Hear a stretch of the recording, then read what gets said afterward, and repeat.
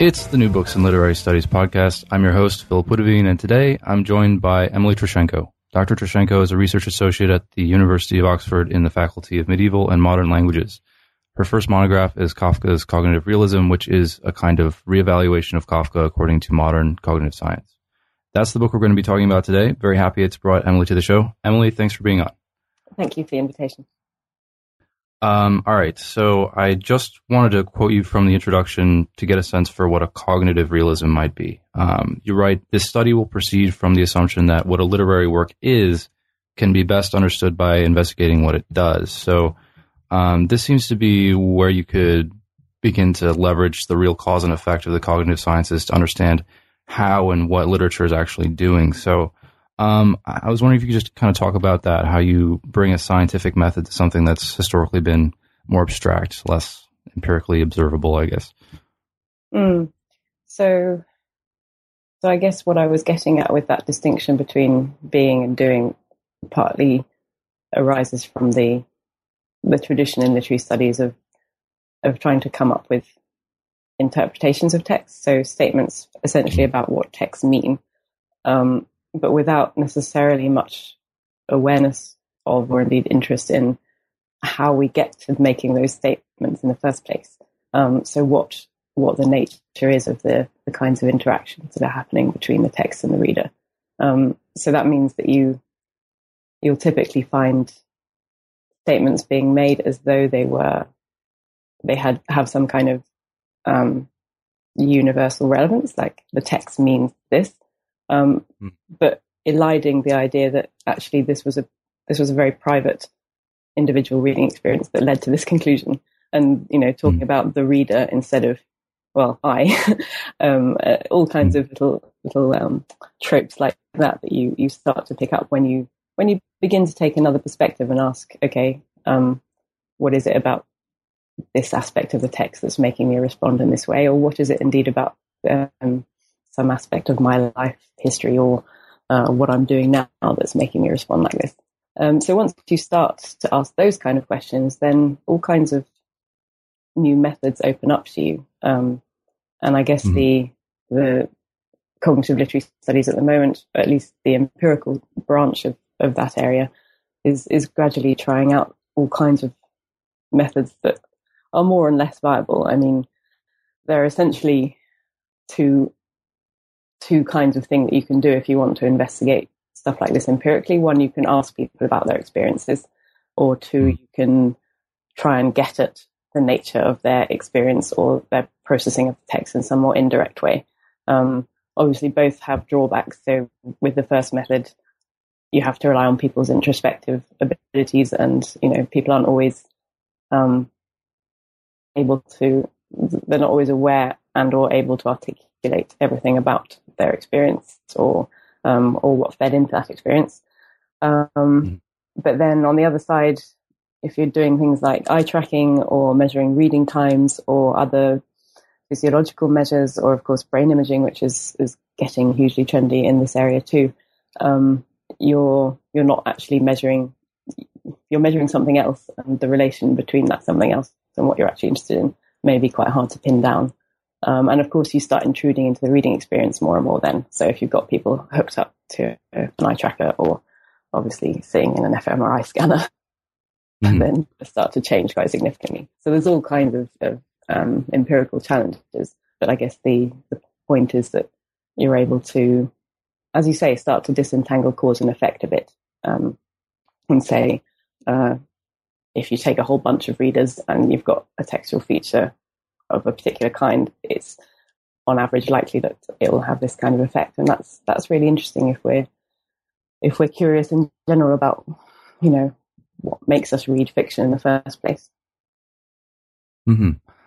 So from what I'm hearing, it sounds like we're trying to, in that area of cognitive literary studies, it seems like you're trying to generalize the reader from an actual sample of living actual readers that you're I guess treating their responses, their introspection, not so much as the actual interpretation, the final universal meaning of it, but more like as data a little bit. Does that sound correct? Yeah, Yeah, obviously humanities people often hate the word data, and they'll talk about reductionism as a sort of dirty word. And um, I think data are great because they can help us move towards conclusions that are more robust than simply a hypothesis that I might come up with based on my own single reading experience. It's important not to be too broad brushed about it too, though. I mean, some of the earlier experiments, and indeed experiments happening now, very much flatten out all kinds of individual variation between reading participants, and also can have slightly problematic assumptions about some kind of blank slate reader, or some kind of standard non-expert reader who will have certain qualities, and also perhaps make assumptions about that blank slate reader being in some way more reliable than a literary critic who spent their whole life learning how to read really well. And obviously that doesn't go down too well with more traditional literary scholars who feel that expertise does have a value, and of course it does. So it's difficult to get the balance right between valuing and taking seriously individual, singular reading experiences, and also saying, well, let's put this in context. Let's explore the commonalities between people as well as the differences. I guess that's something that for me has often been quite frustrating about humanities research, is that there's so much more emphasis on the specialness of individual readings, to the complete exclusion of stuff that we do share as human beings. There's a lot more that's similar about us than what differs between us, and it's nice to try and come to a better understanding of that stuff too, I think. Yeah, that makes a lot of sense, and especially given, the methods the principles that you're trying to bring to bear on like the problems of literary interpretation. So I just trying to draw conclusions based on actual reader responses. I did notice that you had 2 empirical studies in your appendices. I was curious maybe how you personally have been approaching that challenge of understanding what we have in common. Yeah, it's certainly been a challenge. Both the experiments that I refer to in this book were, well, particularly the first one was a hugely steep learning curve for me. And so the first experiment was one that I carried out during my PhD. I had all kinds of advice from very knowledgeable and well-meaning psychologists who told me to do something completely different and much simpler. And I ignored them all and went ahead with my completely overambitious. It was a way of trying to get away from the standard kind of psychology rating scales and very predetermined formats for people to respond in. I wanted to, I suppose, allow people to say whatever came up when they were reading a bit of Kafka, rather than ask them about things that I thought I was interested in. Right. And your initial definition of realism comes from, I think, a reader response. You asked someone to define realism, and that's kind of how you opened up the discussion on what is real, what is realism. So I guess to get back to the book, or the main gist of the book, the focus when trying to understand cognition in Kafka's writing is on visual perception in particular. So I guess I kind of wanted to ask you a bit about why vision, and how did vision become the important aspect of cognition you were going to focus on? Well, I'd written a proposal for my doctorate that was very properly mainstream literary criticism. It was all about representation of space in modernism, and I it made sense and was a kind of interesting-ish question, I suppose, but not really for me. And I got very cold feet about it just before I started the PhD, and talked to my parents, who were both psychologists, and they said, in the typical scientist way, well, what's the question you're really trying to answer? Is there one? Because if there isn't, maybe you shouldn't go ahead and do 3 or 4 years of very intensive, lonely scholarship. And I realized that I did have a question, and it was, why is Kafka's writing so brilliant? Why do I still want to read it all this time after it was written? And what makes it so powerful? And I guess, I mean, my intuitions about space hadn't been entirely wrong. I think there is something strange going on with space in Kafka, but actually I gradually realized that it's less space and it's more about how we perceive space. And vision is a huge part of that. Of course, it's not the only part, and people quite rightly get annoyed when vision is, as it often is, prioritized over all the other senses and treated as the only one that kind of matters. It clearly isn't, but it is a very dominant sense in human cognition, and it's responsible for a lot of the characteristics of how we experience the world around us. And I think Kafka is doing some really interesting things, specifically with the representation of vision and its imaginative corollary, mental imagery, or vision-like imagining. Yeah, there's a really interesting parallel drawn between visual perception and imagined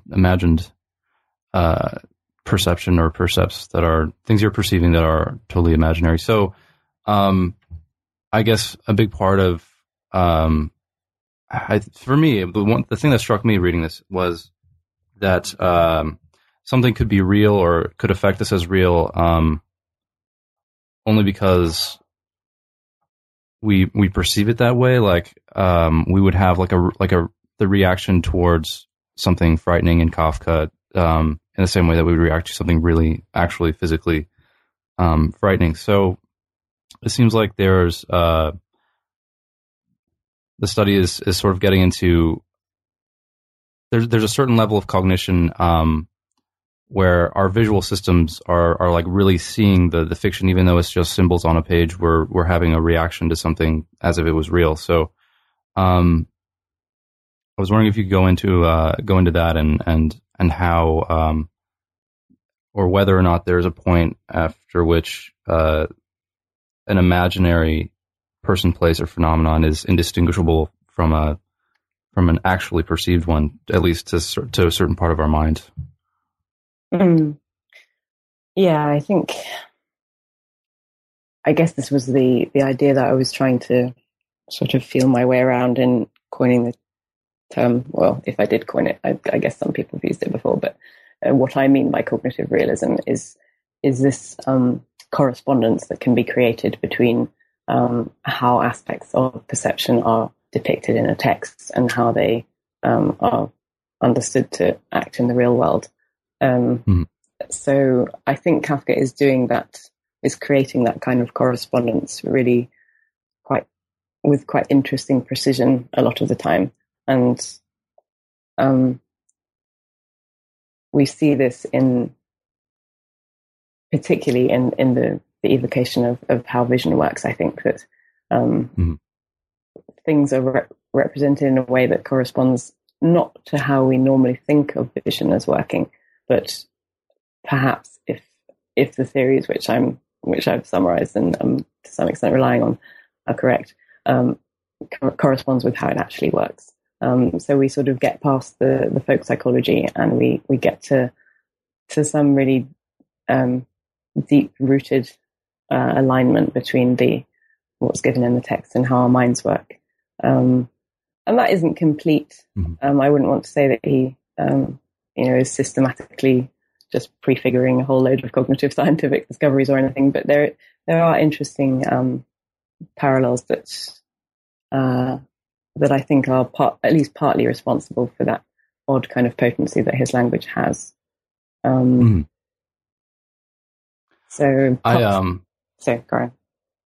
Yeah, I was reading and I was really surprised to read that language is processed. You're right. Language is processed by both the perceptual and the motor system. So it's, I mean, the part of you that's in charge of moving you, like your response is as physical as your motor system, which I think is fascinating.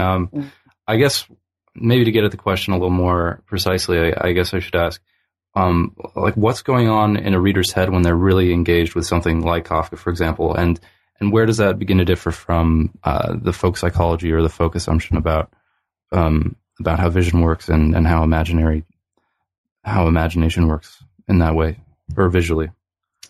Yeah, so you've obviously got a whole mass of complicated stuff going on. So at the kind of lowest level, you've got all the eye movements that are serving to take in the visual stimuli, the stuff on the page, decode the letters, then do all the sort of semantic comprehension. And there'll probably be feedback loops between the basic text processing and the comprehension side of the processing.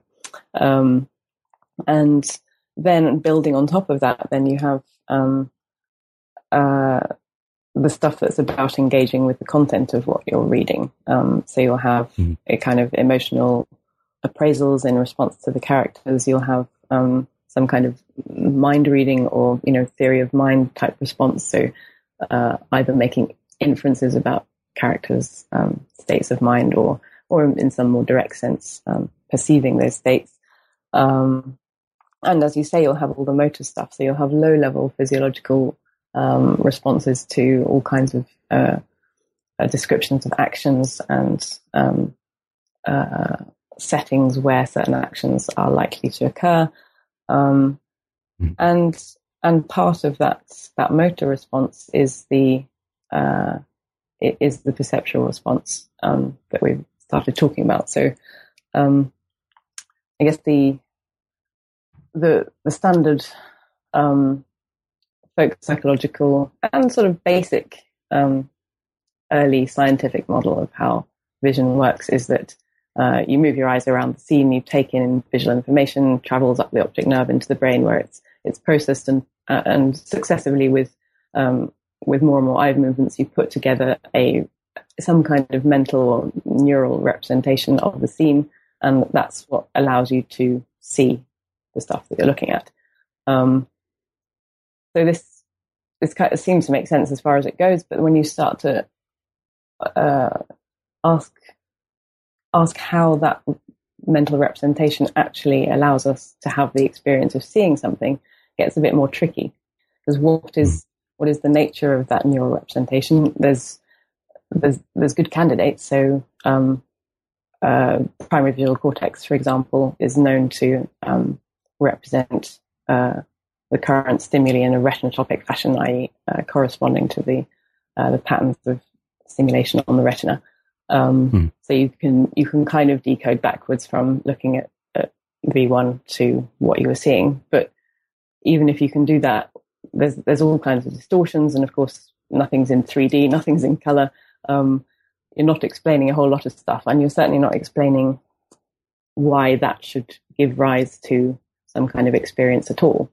You're also probably relying on some kind of little some kind of homunculus, some kind of metacognitive agent who looks at that neural display, reads the stuff off it, and then uses it to know what's being seen. So then you're in a position where you have to explain how that homunculus is functioning. And this kind of model is still very much present in current scientific theories. People will actually talk about, in scare quotes, but seriously, like the mind's eye function and things like that. But you have this huge lot of unexplained stuff, and you have what Dave Chalmers called the hard problem, the problem of why physical processing should give rise to subjective experience at all. So that's very acutely posed by that type of model of perception. And so alternative models have been proposed that say, in fact, seeing doesn't rely on building up an internal representation of what is being seen. You don't need to do that. These kind of theories, enactive theories or sensory motor theories say, because well, it's all out there in the world for you to look at when you need to. So why would the brain bother to put together a very computationally costly representation? It doesn't need to. So instead, the idea in this kind of theory, and it varies between kind of sub-theories, but the basic idea is that seeing is more about interacting with your environment. So it's interacting with your surroundings with mastery of the relevant laws of sensory motor contingency, or in ordinary language, with a knowledge of what would change if I were to move in a certain way, or the object that I'm looking at were to move. Very low-level, detailed knowledge of those contingent interactions when it comes to reflectance and contrast and size and perspective and so on, built up over a lifetime of perceiving stuff. Sure. So that's the alternative enactive model of perception, and that's the one that I think Kafka is tapping into really quite directly by. I think it's really striking once you start to think about it this way, because he so often just doesn't give you nearly as much detail as you were probably expecting in descriptions and stuff. And often I think you don't really notice that until you start looking for it, because you read it really easily and you just flow through it so naturally. But there are a huge number of gaps, and gappiness is one of the main perceptual characteristics that theories like enactivism try to account for. We like to think that we have a hugely detailed model of the world available to us at any point, but we really don't. And popular demonstrations to things like change blindness, or inattentional blindness with the gorilla who walks through the basketball game. These things show that we can just miss huge things right in front of us all the time, and that our grasp on our surroundings is much more precarious than we might like to think. So I think Kafka's playing with that and using it to unsettle us, but also drawing us in, because it really does correspond to how we engage perceptually with real environments. Mm-hmm. Yeah. I mean, when you began to define the term Kafkaesque, or at least what's called Kafkaesque, if it's not a real quality in Kafka's writing, is as something that's both compelling and unsettling. So it seems like you're trying to better understand some aspects of visual perception that might be more precarious than we might think of or assume. So I want to kind of get into how you apply these ideas to some actual Kafka, some actual bits of Kafka's writing. In chapter 3, after having built up these ideas and having sort of begun to establish your position in like the enactivist camp, I guess, or with the sensory motor theory of visual perception, we get into like a really interesting analysis of the opening of Der Prozess, or the trial. Is that the right name? Yeah. Der Prozess. I remember it's Der Prozess. So, I mean, you say that the immediate environment exists only insofar as K, the main character, K, interacts with it. But what little we know about it is perfectly adequate, perhaps, because simply mentioning a movement or action creates a greater effect of cognitive verisimilitude. It seems to me it's like when you talk about gappiness, it's like the spaces in between frames of a film and our brain is just sort of filling in the rest and making it contiguous and making objects seem permanent in their movement. So I was hoping you could go a little further into how Kafka is I guess evoking an imaginary perception that seems real, and just how and in just what ways it's real, given the enactivist account of perception and that. Yeah. So that passage that you talk about is probably my favorite bit of Kafka, and I think it is remarkable how little it says, and yet at least for me, and I think for many other people that I've talked to, how little you miss all the detail that you might normally expect. So you really don't know anything about where the protagonist K is waking up until you learn that he sees something from his pillow, and so you can infer that he's in bed. And then it says there's a knock, so you kind of infer that he's in a room with a door, and it proceeds like that, very much from just very minimal hints to create something that just works, that you just kind of take for granted. And whether you do fill in all the gaps or not, I'm not sure. I think this is part of this is one of the entailments of the enactivist theory, is that there will be lots of gaps, and you may not even feel the need to fill them. It may just not be necessary. So this is, I think, one of the things that makes the reading process flow in a slightly different way from, perhaps a more traditional 19th century realist text where you would have a long description of the room before something happened in it. Because you don't have to pause to have the visual description and then get on with the action, because it's actually the action that is giving you the description. All that you need of the description is there in the stuff that the protagonist does or doesn't do. So and then the world of the trial sort of gradually expands in that way, just giving you very little, gradually bringing in hints of other places that there are, usually also through action, and then starts to sort of give us hints of the ways in which perception works if it's not conceived of in this pictorialist way.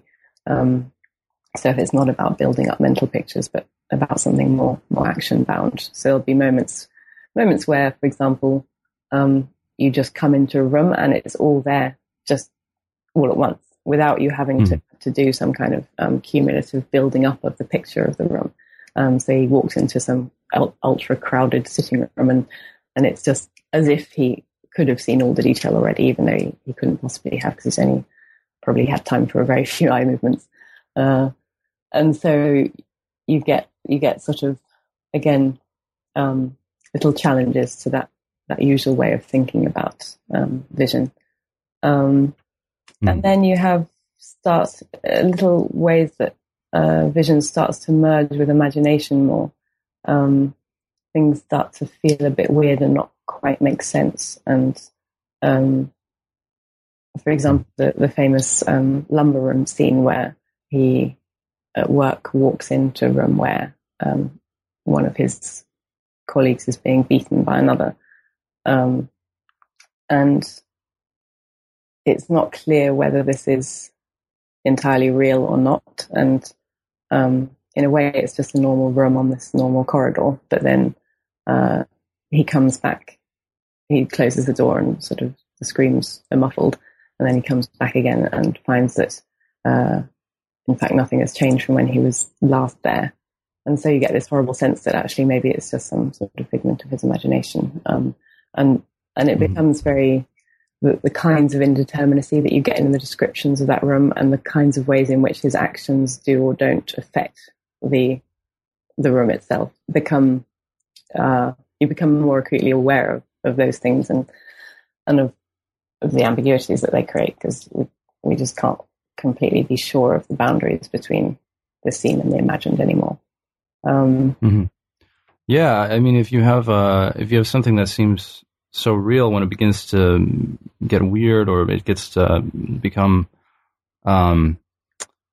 when it begins to move into those spaces or into those situations that could only exist in a fiction, and once you've already been sucked into the realism of it, that must be very disconcerting. So that is very cool, and that's kind of the big picture take, if you forgive the expression, that I'm getting from what's cool about Kafka. Maybe what the answer to your question is, at least for me, is that Kafka is sort of brilliant in that he can make you feel like you're actually in a place that you've never been to, and that doesn't actually exist, and that fantastic things can happen in.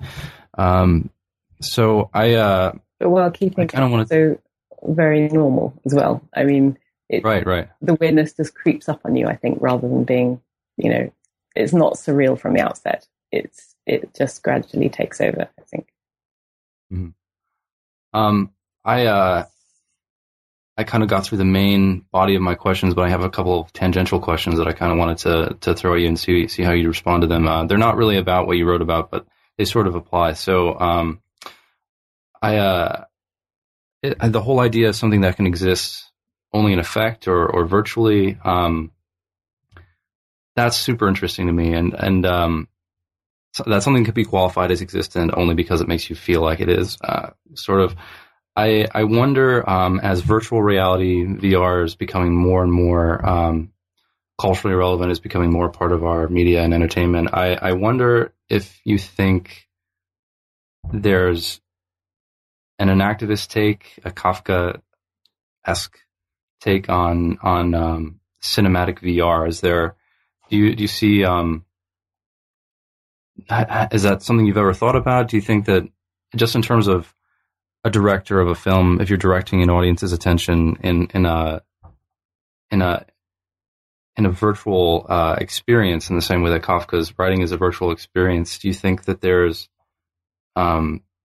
opportunity to explore that kind of aesthetic effect on people? Do you see that as being an object of cognitive literary studies? Do you think that there's any applications of your own conclusions, your own thinking on that kind of interaction of text and mind, if we think of the virtual experience as a text? Gosh, lots of questions. Yeah, I don't know a huge amount about virtual reality stuff, but I guess one of the obvious points of connection is this idea about expectation and how much you need to be given in order to draw certain conclusions about your environment, say. So there's lots of evidence about the extent to which, what we expect to see drives what we do see. So all the change blindness stuff that I mentioned, but also in a more general sense, the idea of something that's becoming very exciting and fashionable in cognitive science at the moment, predictive coding or Bayesian theories of cognition. People like the philosopher Andy Clark, for example, are saying this is going to just revolutionize cognitive science. It's all about the idea that what the mind is doing is trying to account for the incoming sensory data by matching it with some kind of top-down prediction. And the idea is to minimize the prediction error.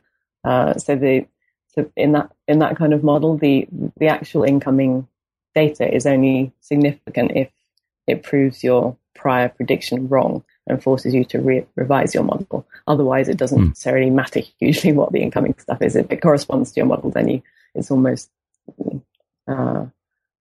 redundant. So I think maybe that kind of idea and the thoughts about inactivism that we've talked about give you a way of thinking about the construction of virtual environments in a slightly different and a slightly more parsimonious way, I guess, because you're not having to, just like Kafka is kind of getting away from this very long entrenched idea in poetics that creating a vivid reading experience requires you to paint a verbal picture. You can get away from that idea maybe in other media as well, and actually give people rather little, give people these hints, give people all the gappiness and see what they do with it and whether they even notice it. I think you're seeing some of that applied to in artificial intelligence contexts, people trying out these less representationless models of perception and seeing whether they work better in robots. And it seems to get around a lot of the problems of like computational demands and actually work quite well. So I think, there's lots of interesting stuff that could be done there. I don't know how much cognitive literary studies will contribute, but I hope it will get involved in all kinds of exciting stuff like that, because I guess this is one of the main excitements for me of doing cognitive as opposed to other kinds of literary work, is that you can really feel that you're in a dialogue with a whole lot of other burgeoning, fast-moving fields rather than in sort of a bit of a backwater, which it felt to me as an undergraduate that the field was. And not that we should, I think people who are more perhaps traditionalists in thinking about these things perhaps worry that, if we're entering into a dialogue with the cognitive sciences, well, we're just going to be the sort of poor sister who has nothing to contribute. I absolutely don't think that's the case. And although this book is primarily taking scientific insights and seeing what can they say about Kafka, I'm more and more interested in how we can say stuff back and how we can, adapt empirical methodologies to work well for telling us about literary reading, yes, but also then by extension about how minds work in general, and just contributing to those debates in a very equal and two-way fashion. I think that's what I really hope that cognitive literary science, or whatever you want to call it, will end up doing. So virtual reality, definitely, if we can, that would be excellent. Yeah, I just have one last question for you. You write that this investigation is really only in the early stages, and so that many questions have to remain just questions, or at least they might become better defined questions. I'm wondering, this book was published in February of 2014. I'm wondering what's occupying you now in your work, in your research, and what are you working on now? Yeah, I guess I've gone a little bit further down the route of thinking about differences between readers. So I have a long-standing interest in mental health from my own experience, past experience, and writing a blog about eating disorders. And I've now just started to put those interests together with my literary stuff. I collaborated with an eating disorders charity, Beach, last year, starting to investigate the connections between people's reading habits and their mental health, and got some really fascinating stuff out of the survey that we conducted. And I'm just starting to design empirical work that will start to again, get at the potential causal mechanisms, both mechanisms of therapeutic benefit and potentially harm as well. I think there's a huge amount to be learnt there, and lots of assumptions about how literature must be good for us in certain ways, but these assumptions are not very often rigorously tested. So it'll be interesting to do that, and that's actually becoming really satisfying and a really